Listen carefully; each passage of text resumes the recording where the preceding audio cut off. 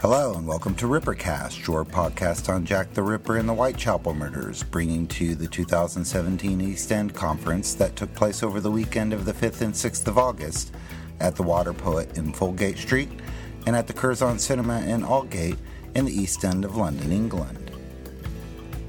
The next speaker we are pleased to present is the keynote speaker for the event, Charlotte Mallinson, with a talk entitled, In the Name of Jack, Victimhood and the Representations of the Whitechapel Murders. Ms. Mallinson is a PhD researcher and lecturer at the University of Huddersfield, whose present doctoral work is analyzing how the Whitechapel murder victims have been represented in books, heritage tourism, film, television, and the news media. The presentation you are about to hear took place at the Curzon Aldgate in conjunction with the August meeting of the Whitechapel Society.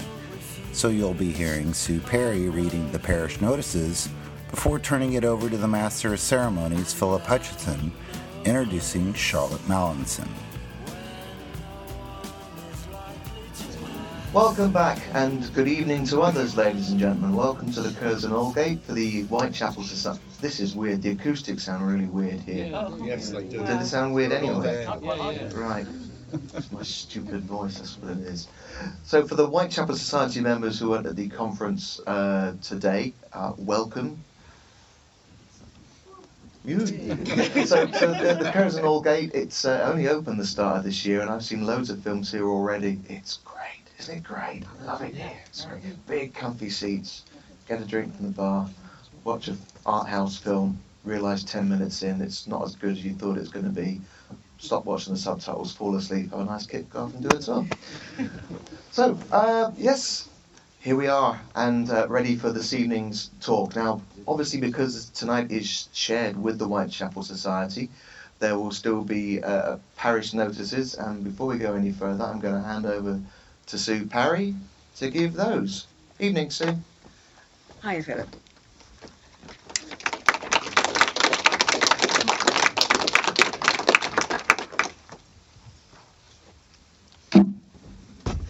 Hi everybody, I'll keep this brief.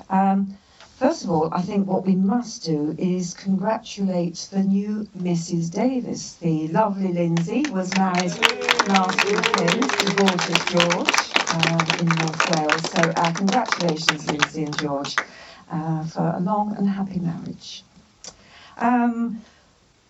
Couple of things.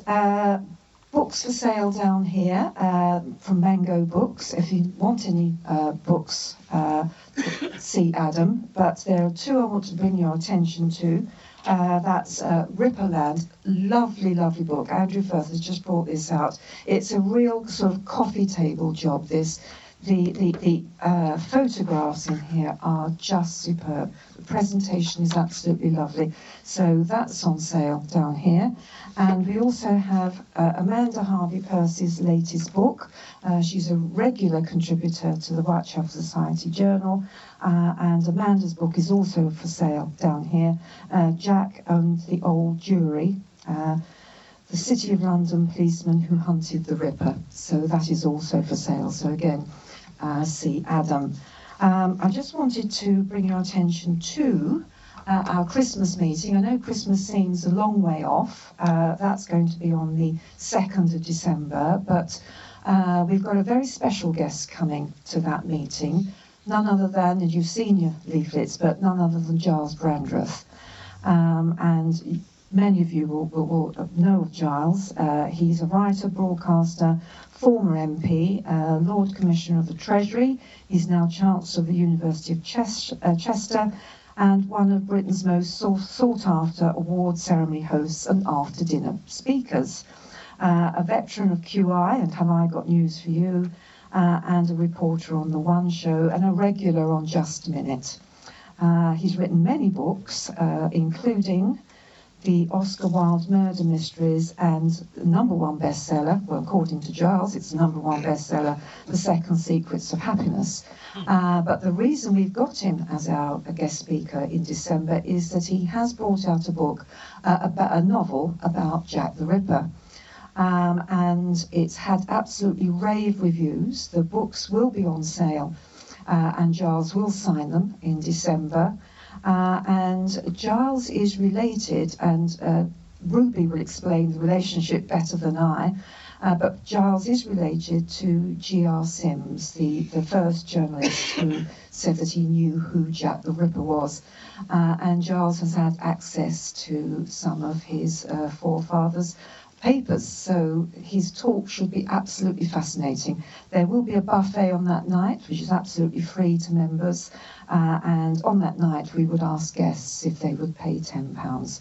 As usual, that meeting will be at the Chamberlain Hotel, so a really good evening. I think that's it.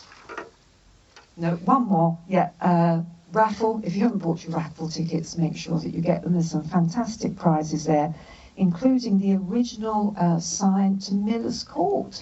Where did you get that? Fantastic. Great. Thanks very much, and I'll hand you back to Philip.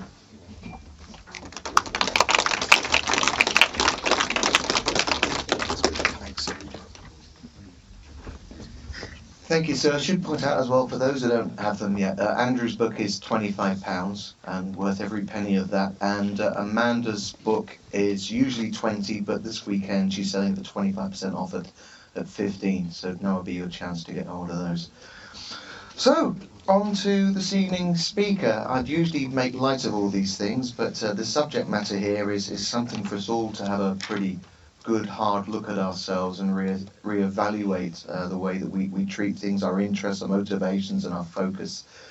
The lives of the victims of the Ripper were generally glossed over until Neil Sheldon did a great deal of work about 10 years ago, tracing the surviving families of the Ripper victims and writing about them and the women in question, rather than this nefarious, dark individual of which we know nothing about that people have been focusing on for so many decades.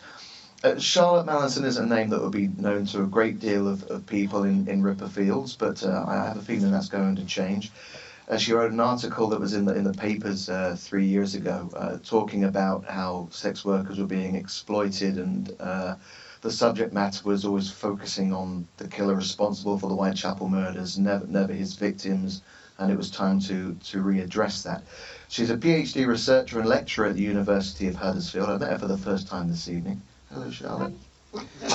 And indeed, certainly we've found over the last decade that there's several cases we can think about that have led down very, no pun intended, very dark alleyways, where people have been motivated to to commit their own crimes, where they claim they were inspired by the Ripper. For example, the so self-titled Crossbow Killer in Bradford, and indeed we did have a case, some of you may recall, in the East End, the best part of 10 years ago, when a man had modelled himself on the Ripper and actually managed to kill 2 women, claiming he was inspired by the Ripper murders, one of whom actually used to work Commercial Street and used to say hello to my groups once upon a time. And he managed to kill 2 before he was caught by the police, claiming they're inspired by the Ripper murders. And undoubtedly some of this is due to the way in which Ripperology itself is marketed. And of course, a great example recently is the Ripper Museum, whatever your opinion may be on that. I think a great deal of people would say it's not handled the subject matter in the best way possible. So to speak to us about how the case should be reassessed in regards to how the victims of the Ripper murders are treated, and how that's been dealt with, certainly over modern history. Ladies and gentlemen, I'd like to introduce you Charlotte Mallinson.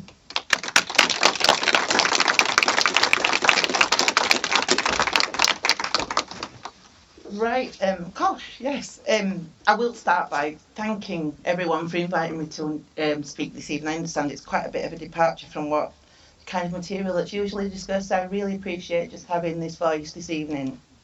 So in a nutshell, the paper I'm going to be giving this evening will consult a variety of primary sources, maybe drawn from popular culture, to explore the ways in which Jack has been historically portrayed and celebrated as an icon of sex crime and violence. The paper will explore the relationship between Jack's mythical immortal status and how the intersecting of prejudices associated with sex work have affected the overall dynamics in this historiography.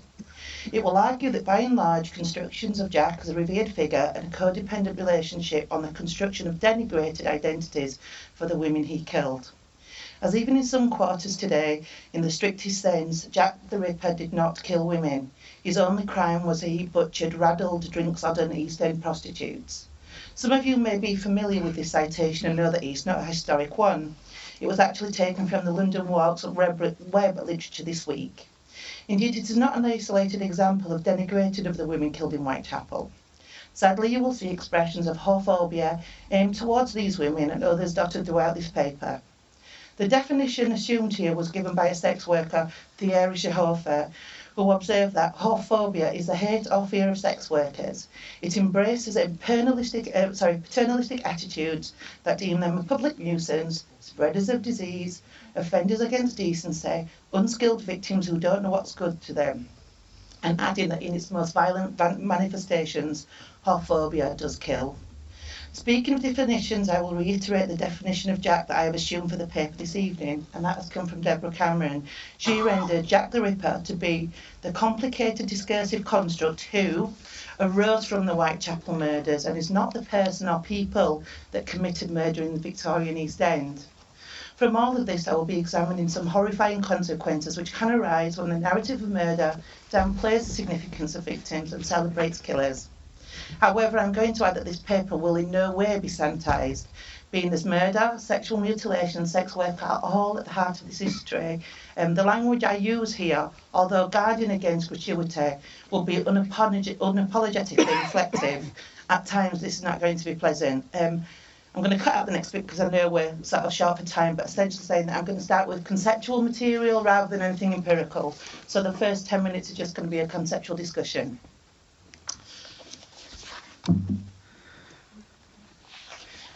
So here we are, and although the conversation we are having this evening is about Jack the Ripper and the appalling acts of violence which has now become a figurehead, we are immediately going to be drawn away from the familiarity of the latter Victorian era, away from Polly, away from Annie, away from Elizabeth, Catherine and Mary Jane, and away from the East End to explore the 21st century relationship between culture and violence.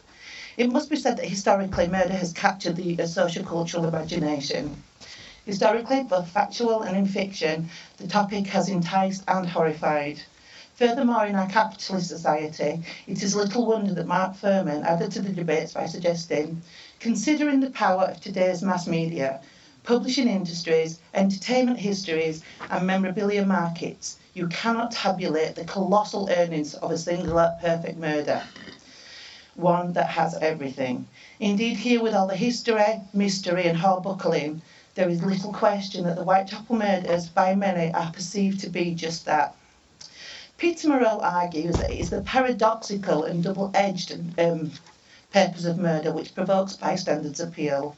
He claims that in a society, murder is both functional and dysfunctional. It annihilates and undermines the health and well-being of some, yet enhances the personal social well-being of others. It has absorbers and it abhors us. It is malady, it is therapy. In short, he adds, killing is thrilling. Therefore, it's quite understandable that when well within the realms of normality, that here in the 21st century, we are interested in the topic on multiple levels. I think it must be worth noting at this stage that Morrell does state that murder can enhance the social well-being of some. This is something we might consider later on. However, for now, one must only think about the fan base of many of today's imprisoned killers who are regularly sent gifts and even marriage proposals of evidence of the validity of this claim. However, I would argue that a key component in this fascination of murder is the universality of the topic. The World Health Organization 2002's report on violence and health noted that violence has probably always been part of the human experience. Its impact can be seen in various forms in all parts of the world. They added that each year more than 1 million people lose their lives because of it. And whilst there is undoubted credence to all of this, Nelson Mandela, in the foreword of the report, reminded us that we, all of us, have the power to challenge this. He postulated that violence is everyone's problem. No country, no city, no community is immune, but neither are we powerless against it. In this, Nelson Mandela asserted that violence can happen to anyone at any time, being it is something that which can pervade all social spaces. Yet he simultaneously noted that this is also something that can respond to preventative interventions. Violence thrives, he added, in the absence of democracy and in the lack of respect for human rights. And this is a key point that I want us to consider. It also appears in the lack of good governance. Many who live with violence day in, day out assume that it's an intrinsic part of the human condition, but this is not so. Violence, he stated, can be prevented. Violent cultures can be turned around. Around the world, we have shining examples of how violence has been countered. Governments, communities, individuals can make a difference. From this, we can ascertain that historically and globally, violence is and has been a product of society, politics and culture on mass and individual levels. However, this is the very pivot on which all of this can be flipped, as we, as individuals and contributors to culture and politics, have the freedom not only not to commit violence, we have the freedom to choose how it is interpreted.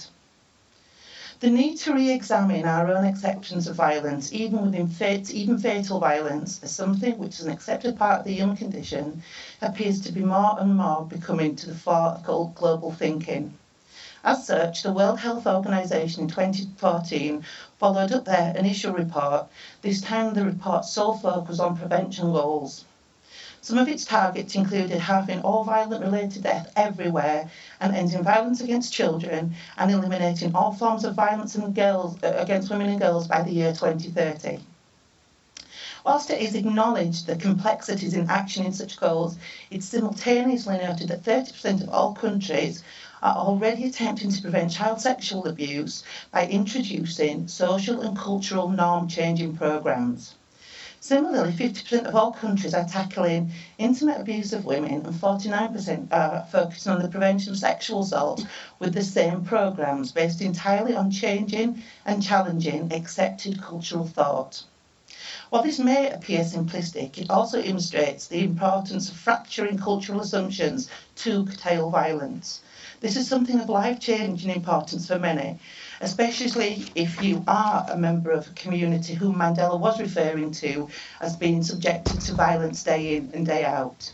Those who now assume that violence is an intrinsic part of the human condition. One such community are sex workers.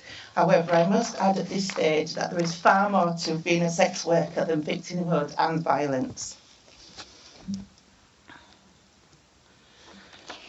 So, nevertheless, in May 2016, saw the release of Amnesty International's state policy on the obligation to respect, protect and fulfil human rights for sex workers. Human rights campaigners and academics underpin the policy in recognition of the high rates of human rights abuses experienced globally and individually by those who engage in sex work, a term that Amnesty International used only in regard to sexual exchanges between adults, as by and large the industry is constructed by those whom, through a multitude of varied circumstances and choices, have opted through their own agency to provide transactional sexual services. The report noted that the marginalisation of sex workers can be based on gender and other aspects of their identity and status, adding that they frequently encounter censure, judgment and blame for being seen to transgress social or sexual norms and or gender stereotypes based on their participation in the sex industry. Crucially, this denotes that sex workers are identified as having an intersection of real or imagined deviant identities. If we think back again to the phrase raddled, drink-sodden East End prostitutes, we've got an example of that deviant identity. Pivotally, according to Timo McNarnon, this means that those subjected to the multiple deviant identities, such as sex workers, are frequently dishonourably rendered as members of being out groups. As such, sex workers, and their humanity is rebuked. However, this is not a new phenomenon. Gordon Rattay-Taylor commented that prostitutes to the Victorians were what witches were to the medievals. James Greenwood poignantly illustrated this in 1869 when he noted, "Women working in prostitution in London were one of the city's 7 curses. Vile to themselves, conscienceless wretches who wallow in vice and mire and strong liquor, slaves who boast of neither soul nor body, whom belong to the devil in nothing but human form." With Andrew Fay Currier adding in 1891, those who embarked in such activities were agents of unmitigated evil. Hence, even before the Whitechapel murders, women providing sexual services were given a complex set of deviant imagined identities. Susan Strager et al. Simply advocated that women who have worked in or persist working in on-street sex work have been historically characterised as venomous. Elements of this can be seen in Donald McCormick's The Identity of Jack the Ripper, where he paints this scene of Whitechapel in 1888. The lowest class of prostitutes descended into the taverns by the hordes, bent upon finding sufficiently filled men prepared to overlook their drab and sluttish appearance and fall into their scraggy and greedy arms. This clearly gives the impression that sex workers of the era en masse leached onto unsuspecting drunkards intent on sucking their wallets dry.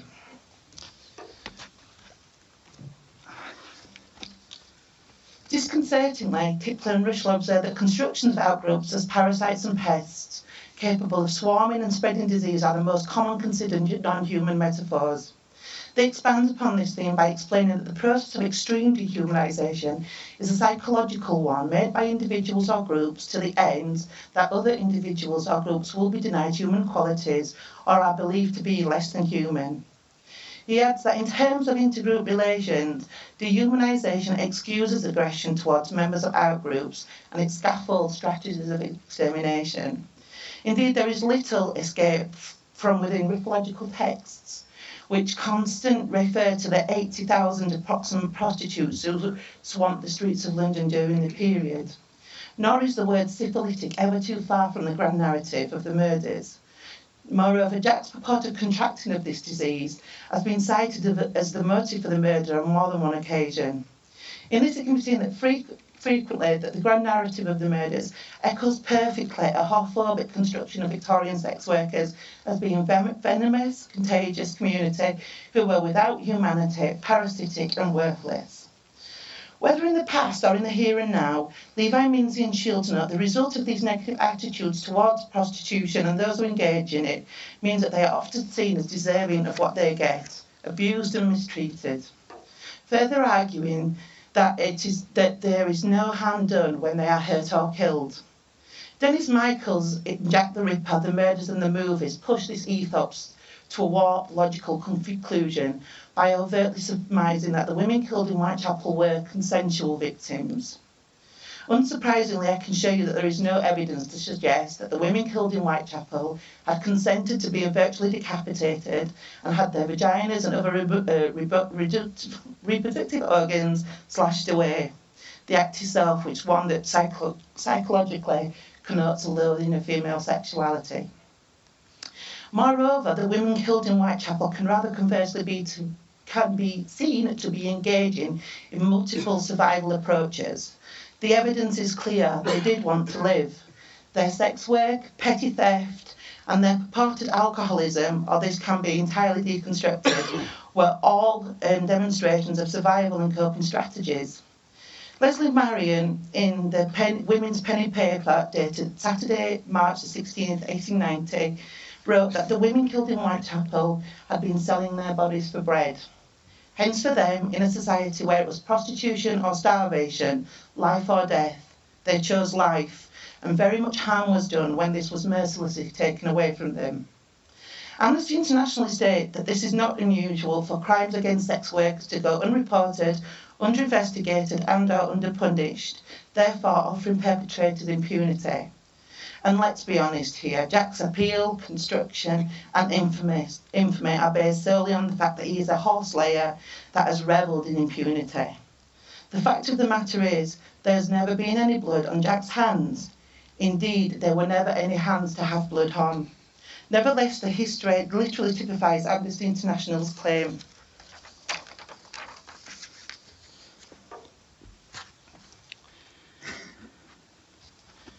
Worse still, and again echoed in the history, is the observation made by Thierry Chauger there, which recorded that when female sex workers are attacked, they are often subjected to more prejudice than the men who attack them.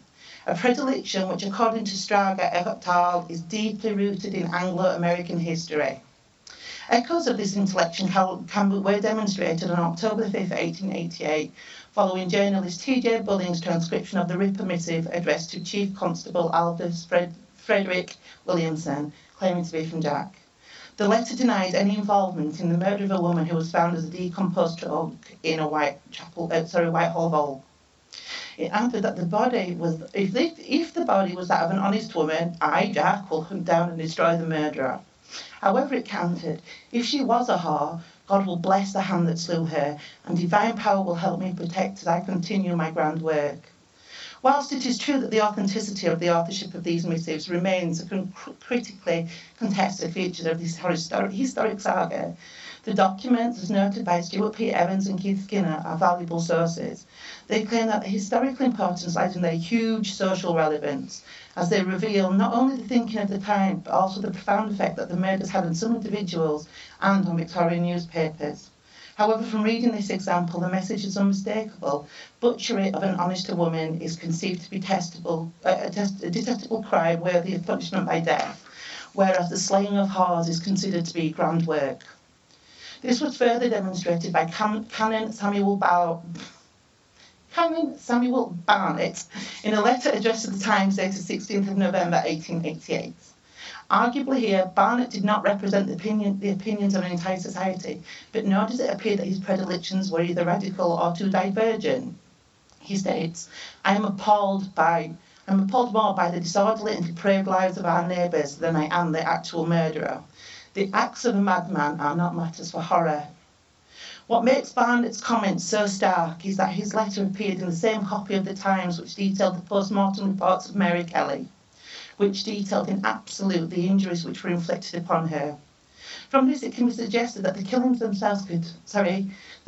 themselves could be perceived in some circles as being a victory of a ruinous good over a formidable evil. Hence, I conclude that during the era of the murders, slaying whores was not always perceived to be a negative act, nor the killer a bad person. Sadly, however, that perception did not remain in the past. Deborah Cameron and Elizabeth Fraser state that all persistent features of Ripper killings from Jack the Ripper onwards is that there is always an argument available to the effect that a prostitute killer is not a sex beast, but someone who believes that he's doing the world a favour by being down on whores. Similarly, Mike Pickering, Jane Littlewood, Tony Walter crudely conclude that heroes kill whores.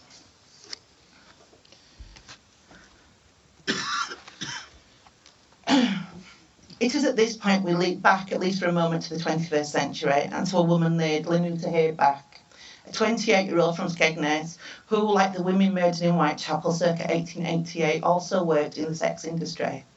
Their killer, 29-year-old Casey Scott, claimed to be obsessed with the mythic Victorian killer and was known to have Google searched the Whitechapel atrocities at the time of committing his own crimes. Other than ending the life of Lynouta, macabrely Casey paid the ultimate homage to his hero by stabbing the victim twice in the neck, both times drawing the knife across her throat.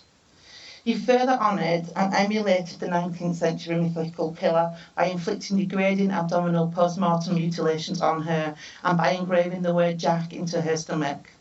It is interesting to note that the Sun, dated the 24th of January 2017, recorded Scott's trial and sentencing.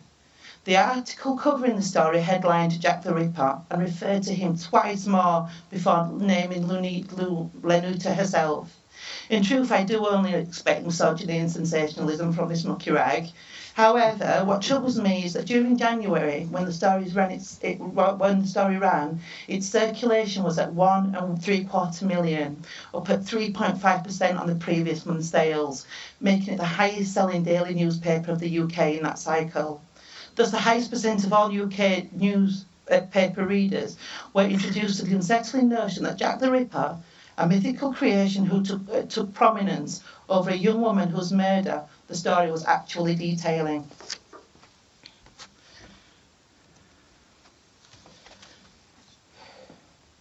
Lynouta's death did not simply mark the end of her own young life. It also stands as yet another undeniable manifestation of what Jane Caputi identified as being Ripper repetitions in her 1987 feminist critique of sexual murder, The Age of Sex Crime.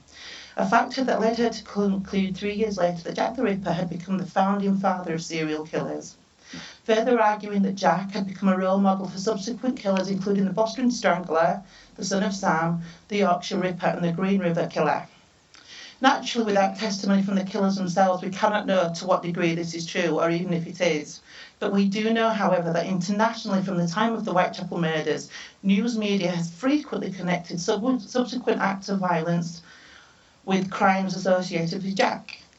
On the 11th of March 1890, the Portsmouth Evening News published the headline, "Fiendish Crimes, Imitating Jack the Ripper," detailing the story of a Canadian murder of a Mrs. Dubois, her 6-month-old baby, and 2 older children by her husband and the children's father, Richard.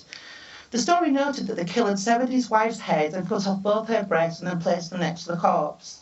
Furthermore, the article observed that the children had endured virtual decapitations and had been disemboweled in the same awful manner as adopted by the Whitechapel murderer. In 1895, William Grant ferociously wounded Alice Graham in Liverpool by seriously stabbing her in the abdomen in a strange resemblance to the crimes of Jack the Ripper. In Hull, 1900, a miscreant stabbed 5 women in the abdomen in a series of Jack the Ripper type crimes. In 1911, we had a Negro Jack the Ripper who for 8 weeks in succession had murdered and mutilated half-caste women on the streets of Atlanta, Georgia. The Daily Mail, dated 8th of February 1930, informed us that the Ripper had returned, this time to Dusseldorf. Into the 1940s and 1950s, we've got 52-year-old Albert Edward Matheson, who smashed in the skull and cut in half his 15-year-old homosexual lover, Gordon Lockwood. It was a crime so revolting that Judge Goddard, who had presided over the trial, noted that the attack echoed the acts of the maniac Jack the Ripper. This trend continued right through the 20th century and into the 21st centuries.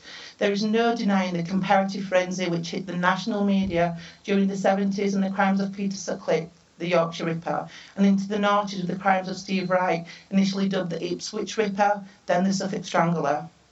Here we can see that we have a continuum of crimes which have been associated with Jack via news media or other third-party analyses. In the main, this appears to be based on the comparisons of MO, level of ferocity, or victim type, rather than being actual emulations. In this we can see reflections of what Mark Seltzer argued in his provocative 1998 publication, Serial Killers, Life and Death in America's Saloon Culture. And that is that the Jack the Ripper case has become the projective surface for all kinds of stories. In this arena, Jack can literally be anyone who violently injures others or takes lives. This, to me, is particularly insidious, given that this is the element which significantly contributes to an indecadal in reinventing and repurposing of Jack. It keeps him relevant in ways in which ripological investigations simply cannot do. The result of which, as Lisa Downing postulates, is that Jack the Ripper has become a cultural figure of folklore through which all contemporary serial killers are understood. This is vital to consider, as there is not a single real characteristic of Jack.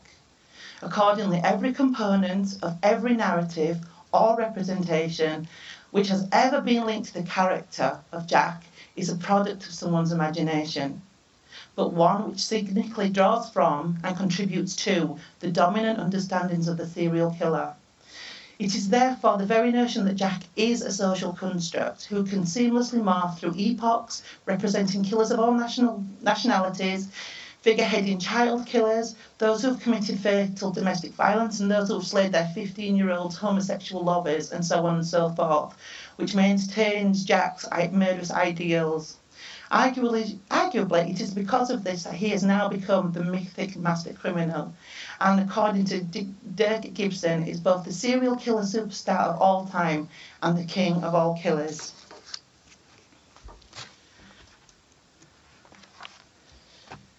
I just want to talk about this slide for a minute. This is how BBC recorded the crimes of Derek Brown. This is how they portrayed Derek. And on the same news article, give both the victims a rap sheet. In the case of Zhao, they actually talk about her husband's crimes and not her own. And in the case of Bonnie, they speak that she gave her son up to a mum to be cared for. Now, to me, that's a noble act. If you have an addiction, you're ill, and you have to submit your child to someone else's care. That is not something that should be berated. That should be admired for doing the right thing by that child. Nevertheless, you wouldn't really know who was the victim and who was the murderer just by looking at these three images. However, there is another type of crime associated with Jack, and this is the result of direct emulations. 19th century Parisian criminologist Jean-Gabriel Dithard concluded that media hysteria enshrouded the murders at the time instigated an almost immediate and unprecedented international reaction, one which he deemed to be the suggestion effect, the embryonic phase of the phenomenon now called copycat crime. The result of which, according to Lauren Coleman in her 2004 publication, Copycat Effect and How the Media and Popular Culture Trigger Mayhem in Tomorrow's Headlines, is that the killings spawned a wave of rape murders. Victims of these crimes are people I referred to in my article as being extended victims. However, I've reconsidered my position here, and I would like to suggest that this group may be the truest victims of Jack, given that they have all been directly implicated. He has been directly implicated as an inspiration by those who committed the actual act. However, my PhD is a work in progress, so this is something I'm kind of toying with myself at the minute. A typical example of this emulative nature of the crimes were depicted in Portsmouth Evening News, Saturday, March the 8th, 1890, under the headline which read, "Murder and Mutilation in Moscow. Killer emulates Jack the Ripper." The story provided details of the horrific find of a woman's severed head in the Russian capital. Nearby, a sack of mutilated body parts were also found. In another replicated element of the crime, that sack contained a note. It read, "This is the first of our exploits. We plan to outdo Jack the Ripper." Therefore, here we can see that Jack was not only an overt inspiration for these actions, he became perceived as a competitor in some kind of macabre competition.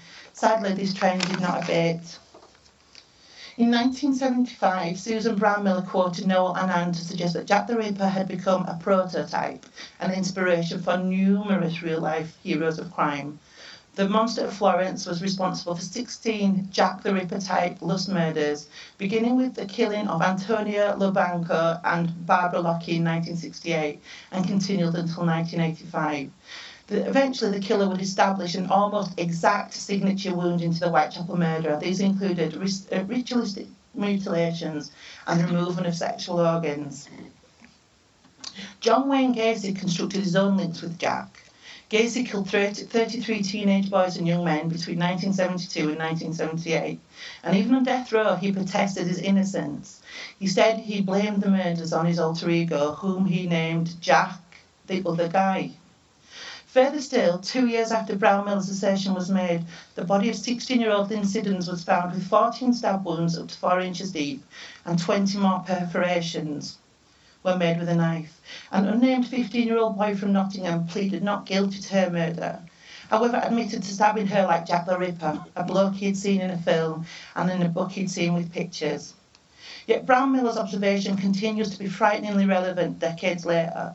Other than the appalling murder of Lenuta, who we discussed earlier, this was highly evident in the autumn of 2007 when Derek Brown lured, killed and dismembered Zhao Mei Gao and Bonnie Barrett, two women who the BBC on the 8th of October 2008 noted both lived and plied their trades on the streets of Whitechapel in East London.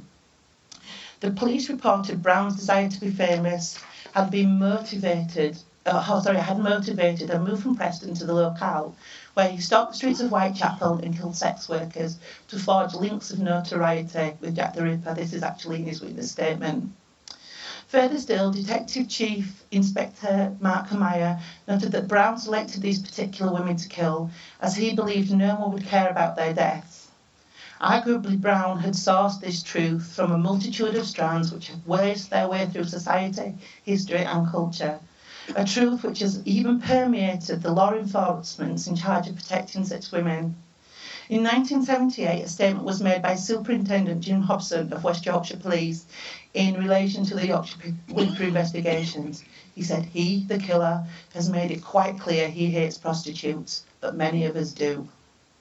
Even more disturbingly was a police statement given to the press in Sacramento in 1990 after a 5-year spate of serial killings in the locale, which up to that point had left 39 women raped, brutalised and murdered. In an appeal for information and on camera, the investigating officer stated that we, the police, are treating these crimes as a misdemeanor murder. They're of biker women and hookers. Sometimes we actually refer to these killings as NHIs, adding that that stands for no humans involved.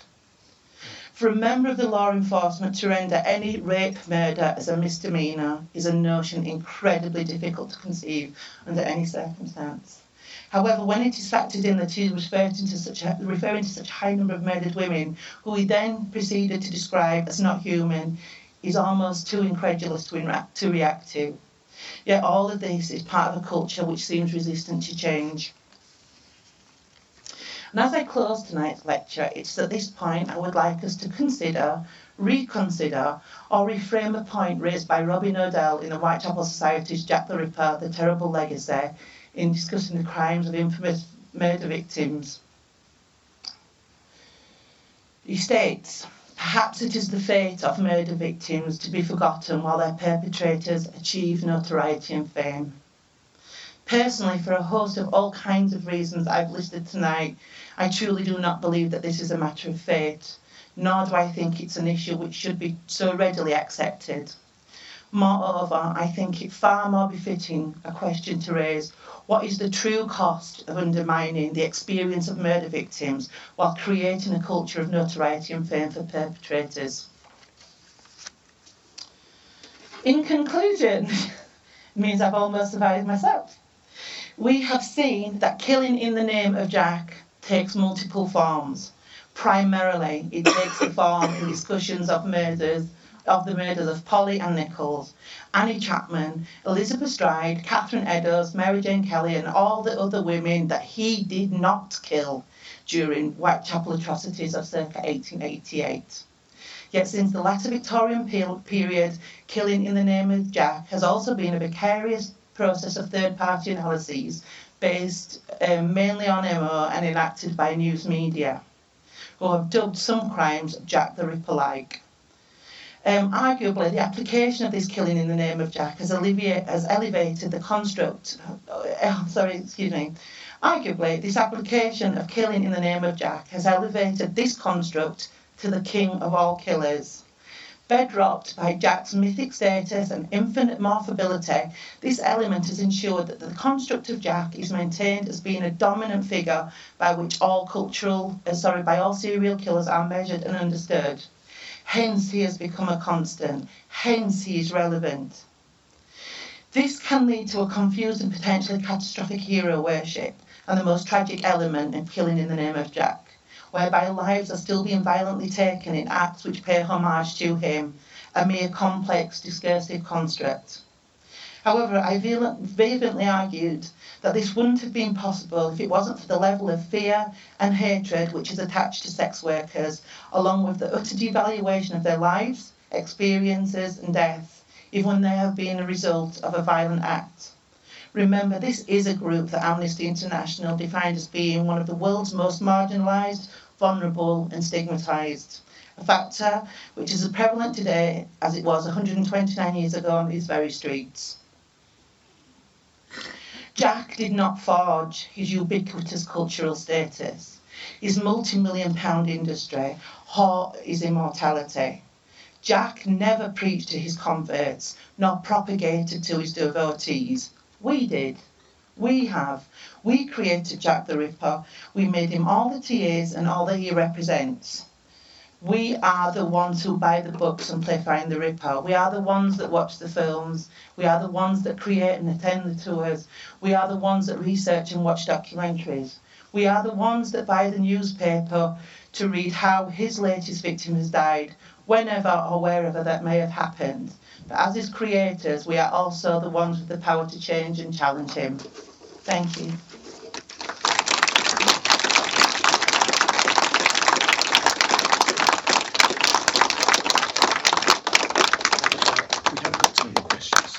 Yeah. Okay, cool.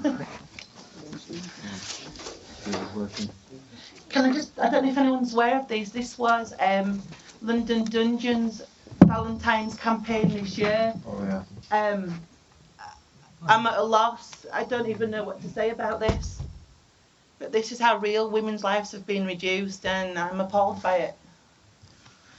They did actually remember at the time there was such a furore about it. They withdrew it and said, "Oh, sorry, didn't mean to offend anyone." They've got the publicity now. Yeah, absolutely. It's a horrifying thing. Right, ladies and gents, we do have some time for questions. We thought that wouldn't be the case, but if you have got them, okay, I see Lindsay there, I see Steve there. I shall run over the mics, the wireless ones.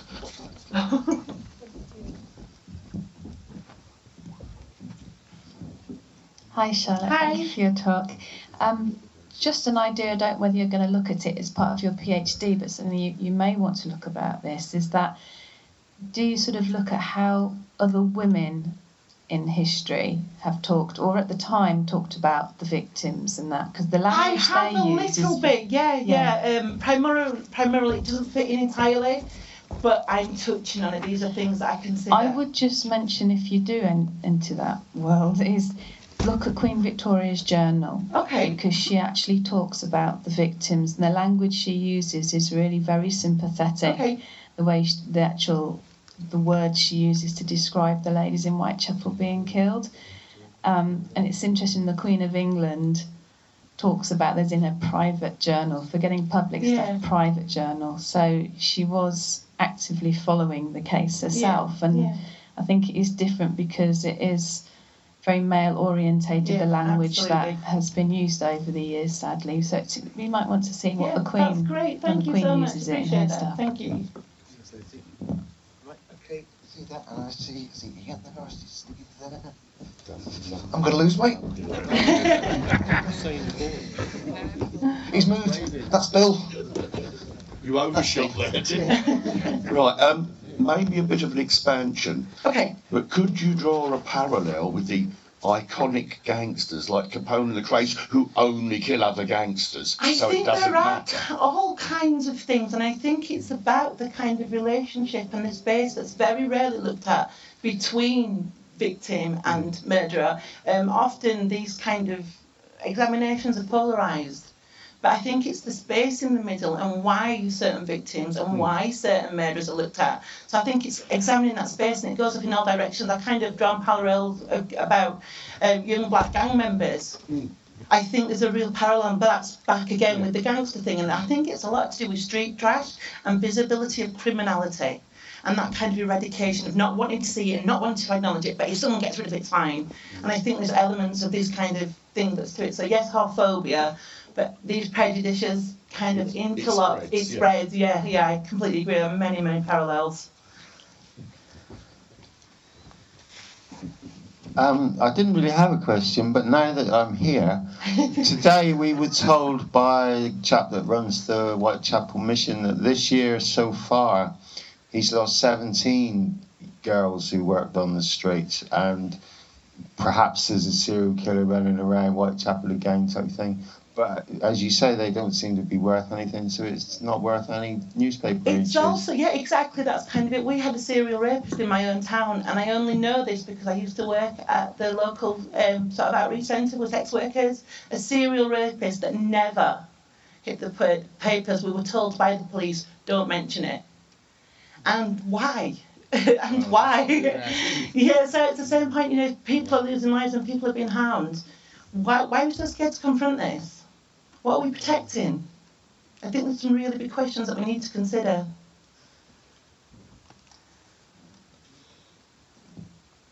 Any more questions? Do raise a hand if so. There's silence in the room. You're a pin drop now. Yeah, oh yeah, that's it. Yeah. Is there a difference in countries where it's legalised? I've not. My PhD doesn't really. My actual research doesn't cover a period from where that would be relevant, so I've not ever really looked at it. I know that my cousin's wife was on the board that got it legalised in New Zealand, and what they have is a new set of problems that they're just learning to deal with. For example, so those that work in the legalised industry aren't allowed to be under the age of consent or active drug users. Well, that means that what we're left with is on the street is only underage girls and active drug users, which has created a whole new kind of paradox of wanting to protect the minors, but not really caring much about the drug users. So we've got really interesting narratives going on there, and I don't really think they really know themselves how to deal with this on a more cultural level. I'm not on about the law, I'm on about culture now and how it's interpreted, but it has brought with it a whole new sense of problems.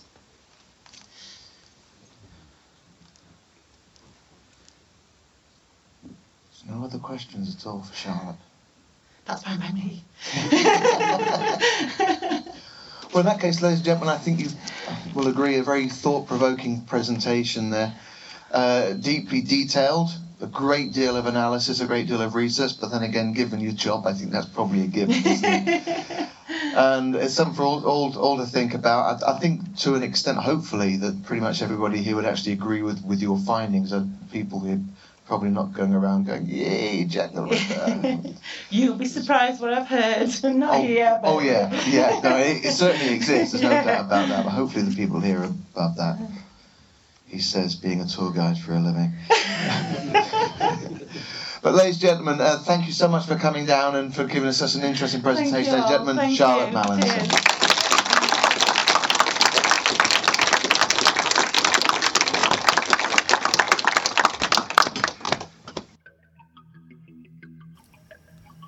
And that was Charlotte Mallinson, the keynote speaker at the 2017 East End Conference. I'd like to thank Ms. Mallinson for her excellent talk, as well as Adam Wood, Mark Ripper, and Andrew Firth for making this and all of the presentations we are releasing possible. An additional thank you goes out to the Whitechapel Society, an organization who, as you know, has had a continuing partnership with Rippercast in releasing the talks from their bi-monthly guest speakers. So it was fortunate for us in this instance that both the East End Conference and the Whitechapel Society combined for this evening's event. If you would like more information on joining the Whitechapel Society, or purchase books, view their upcoming events, or subscribe to the Whitechapel Society Journal, visit their website at www.whitechapelsociety.com. We are a podcast sponsored and hosted by Casebook.org, where you will find over 100 roundtable discussions, author interviews, and conference presentations, all about Jack the Ripper and the Whitechapel murders, and Victorian history and crime. I would like to thank you all for listening, and we'll see you next time.